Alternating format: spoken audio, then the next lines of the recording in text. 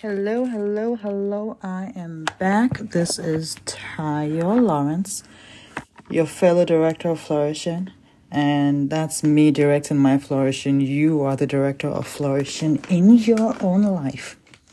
So, in case you're joining us for the first time, we have been going through a book called Flourishing by eminent psychologist Martin Seligman, and he had talked about we've talked about the pillars of flourishing per his research, and it's positive emotion, engagement, and relationships. Today it's meaning, and the last one is accomplishment, but I am merging them together into meaning and accomplishment. So, if I were to ask you, what are you doing with your life? What would you say? In fact, I'm asking you, what are you doing with your life? And what do you want to be doing with your life? Not always the same thing, right?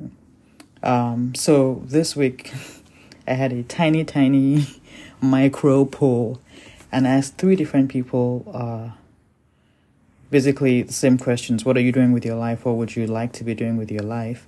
And interestingly, all 3 of them gave similar answers. And it was basically that they were trying to build,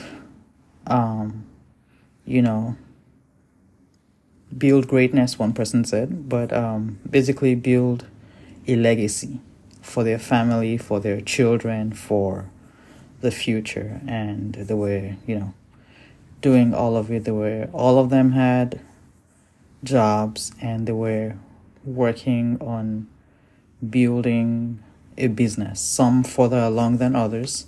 But yeah, I thought that was interesting. Maybe they just happen to be similar. I need to increase my sample size for future questioning. But, are you actively aware of what you are doing with your life? Because whatever you're doing every day is what you're doing with your life, regardless of what you want to be doing.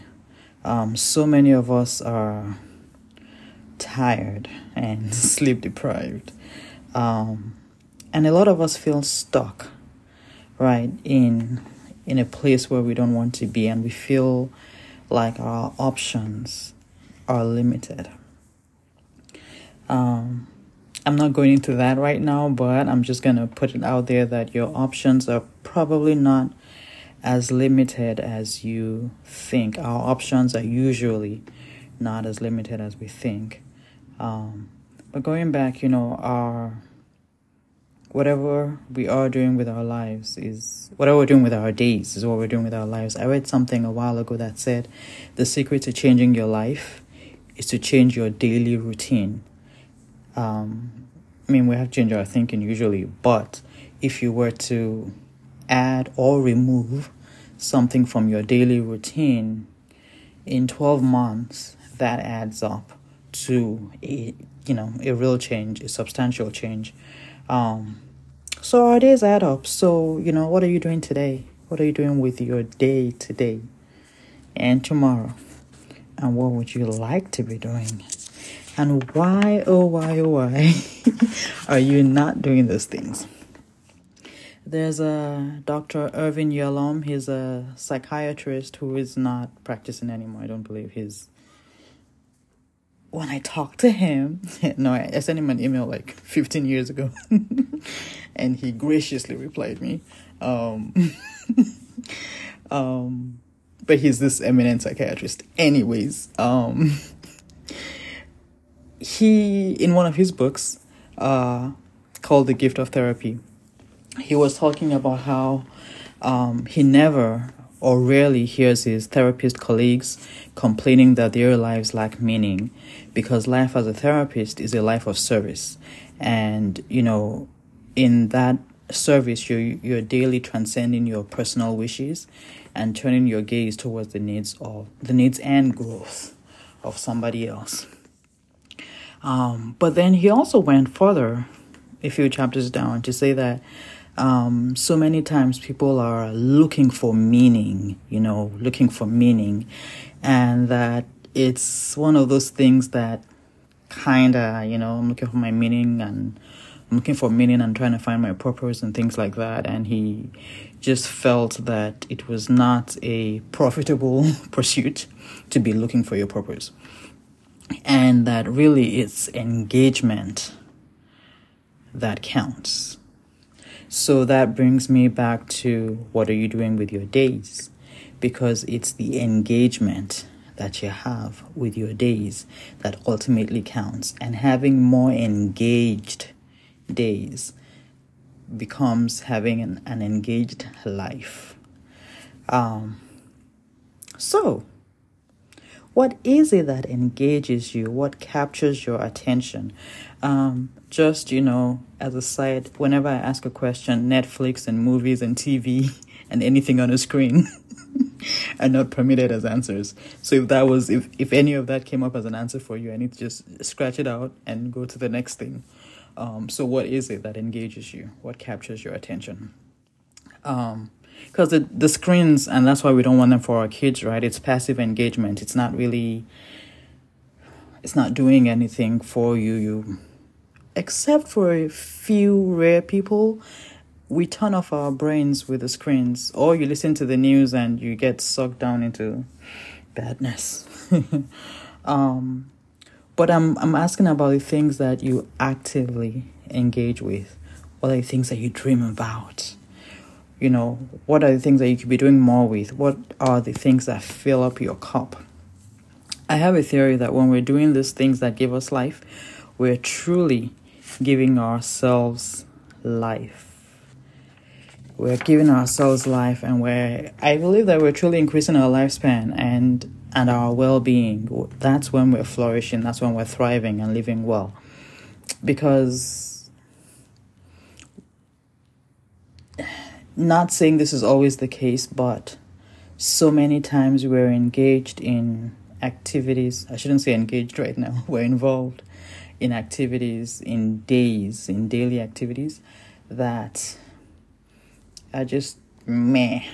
Now, they could be that the thing that we're calling meh could be everything else, right? You could engage with it from a higher perspective with gratitude and all these things. But so many times our state of mind is in that meh place, and you're just doing it to do it, and not so great. However, when you're involved with the things that capture your attention and suck you in, and you're doing the things that make you come alive, I truly feel like it gives you more life, more juice, so that you have the emotional and mental energy to do the rest of life from a better place. It moves your mind, and it fills up your tank, basically, so that you have stuff to give. Otherwise, we're trying to pour from an empty cup. So yes, I kind of sounds like self-care, but again, self-care not being the manicure and pedicure, but being, filling up your own cup. And I know that, life is life, and sometimes, you're not able to do these things, whatever it is, right? But is it possible to do it for 15 minutes or a day, or even 15 minutes a week? Because I feel like you can find 15 minutes somewhere. Also, I feel like when someone has decided that, my thing is to, let's say, write books. But there's always buts, right? But I need time, I need mental space, I need a publisher, and you have all these things that you need that you don't have. So therefore, you cannot write a book. I'm going to ask that you be more creative and more flexible in your thinking, in how you can accomplish the things that you want to accomplish. You know, you want to write a book and for whatever reason you cannot do that right now. Can you start a blog instead? Can you just be flexible and find different ways of approaching this? Just before I started this, I read a quote from Simon Sinek that says, lack of time plus lack of resources plus optimism equals innovation. So yes, I know that time is premium, and most of us don't have like endless resources to, pour into whatever we want. However, this is how innovation is born. How else can you approach whatever it is that you want to be doing in a way that still fills your cup and gets you going some, even though it's not everything? So let's allow ourselves to think about this more openly. And please note, I'm not saying that, if you just think about it, it will be easy. I'm not saying that it's going to be easy to figure it out or even easy to start and do whatever it is. And I'm not saying quit your job and go find your passion. I already said this is not about finding your passion or your purpose. I'm saying that if, flying planes does something for you, if the idea of becoming a beekeeper or a dog trainer or organizing professionally, whatever that means for you, if that gets your juices going, find a way to do even a little bit of it. Somehow, there's something. Honestly, if you think about it, there is a way. And if there's truly no way, email me or send me a message on social media. I believe that we create time for the things we want, right? Every time I run into someone I haven't seen in a long time, and they say, "Oh, you haven't called me," and everyone's busy. I always mentally say to myself that we make time for the things that we want, and for the people that we want. And if it, not just if it was important to you, but if it felt good to you, you would find a way. There's so many things. Because even though we don't have time, right? Everyone says they don't have time. We do have time. It's just that there are things on your plate, right? There are things on your plate. And so we can willingly take things off our plate, things that we don't need, things that are not adding value, things that are not helpful, and make room for some things that truly do fill our cups. I don't know. If yoga does something for you and you haven't done it in 6 months because you don't have time, is there truly not something you can take off your plate? Like seriously and truly, there's nothing? Again, if that's what you're thinking, you need to send me a message. So I just found out that one of my friends is a dog trainer. Now, I've always known that she was she loves her dogs, but I never knew about the dog training part. But she says that, if she could do that all day, oh my goodness, she would. She works a great job and it's like most jobs, it can get stressful, right? It does get stressful. But I wonder, since the dog training does something for her, are there ways that she can incorporate some kind of dog training type things into her life once a week, I don't know, 2-3 times? Like, is there really truly no way to have some avenue for dog training things? Not that you necessarily become a full-time or even a part-time dog trainer, but are there not ways, are there not options if this dog training thing does so much for you? I think there are. I truly believe there are. But again, please feel free to to counter this. And yes, the flip side of that is the voice in your head that's saying, but what's the point? Why bother? It's never going to amount to anything. Why don't I just stay in my lane? Or, I've tried before and I failed well. You may recall that we recently talked about being a friend to yourself and being aware of the things that you're saying to yourself. So, if you're saying any of these things to yourself or things along these lines, first, I want you to be aware of, all of that stuff. B, is that what you would say to a friend? Or is that what you would say to your child? Because children are growing, right? We all want to nurture them and help them to become everything, right? So would you say that to your child who said, they wanted to try something new, but, what's the point? Would you? If you would, again, send me a message. And is that what God, what would God's word say about this? If there's this thing that, gets you going and you're like, what's the point of doing it? It makes you come alive. Would you rather be doing the things that make you, die slowly? And if you have to do the things that make you die slowly, why not inject life into you so you can get through the things that are making you die slowly? Please don't do things that are making you die slowly. But my point here, sisters, is that I want you to make room for the things that fill your cup. Make time, make room, make mental and emotional space.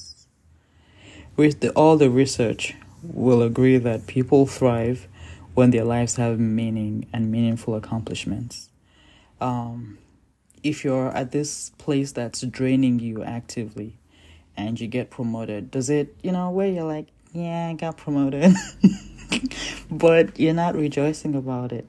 Whereas you could be making pottery and be all excited about it, or helping somebody with something that matters to you or to them, but it fills your cup.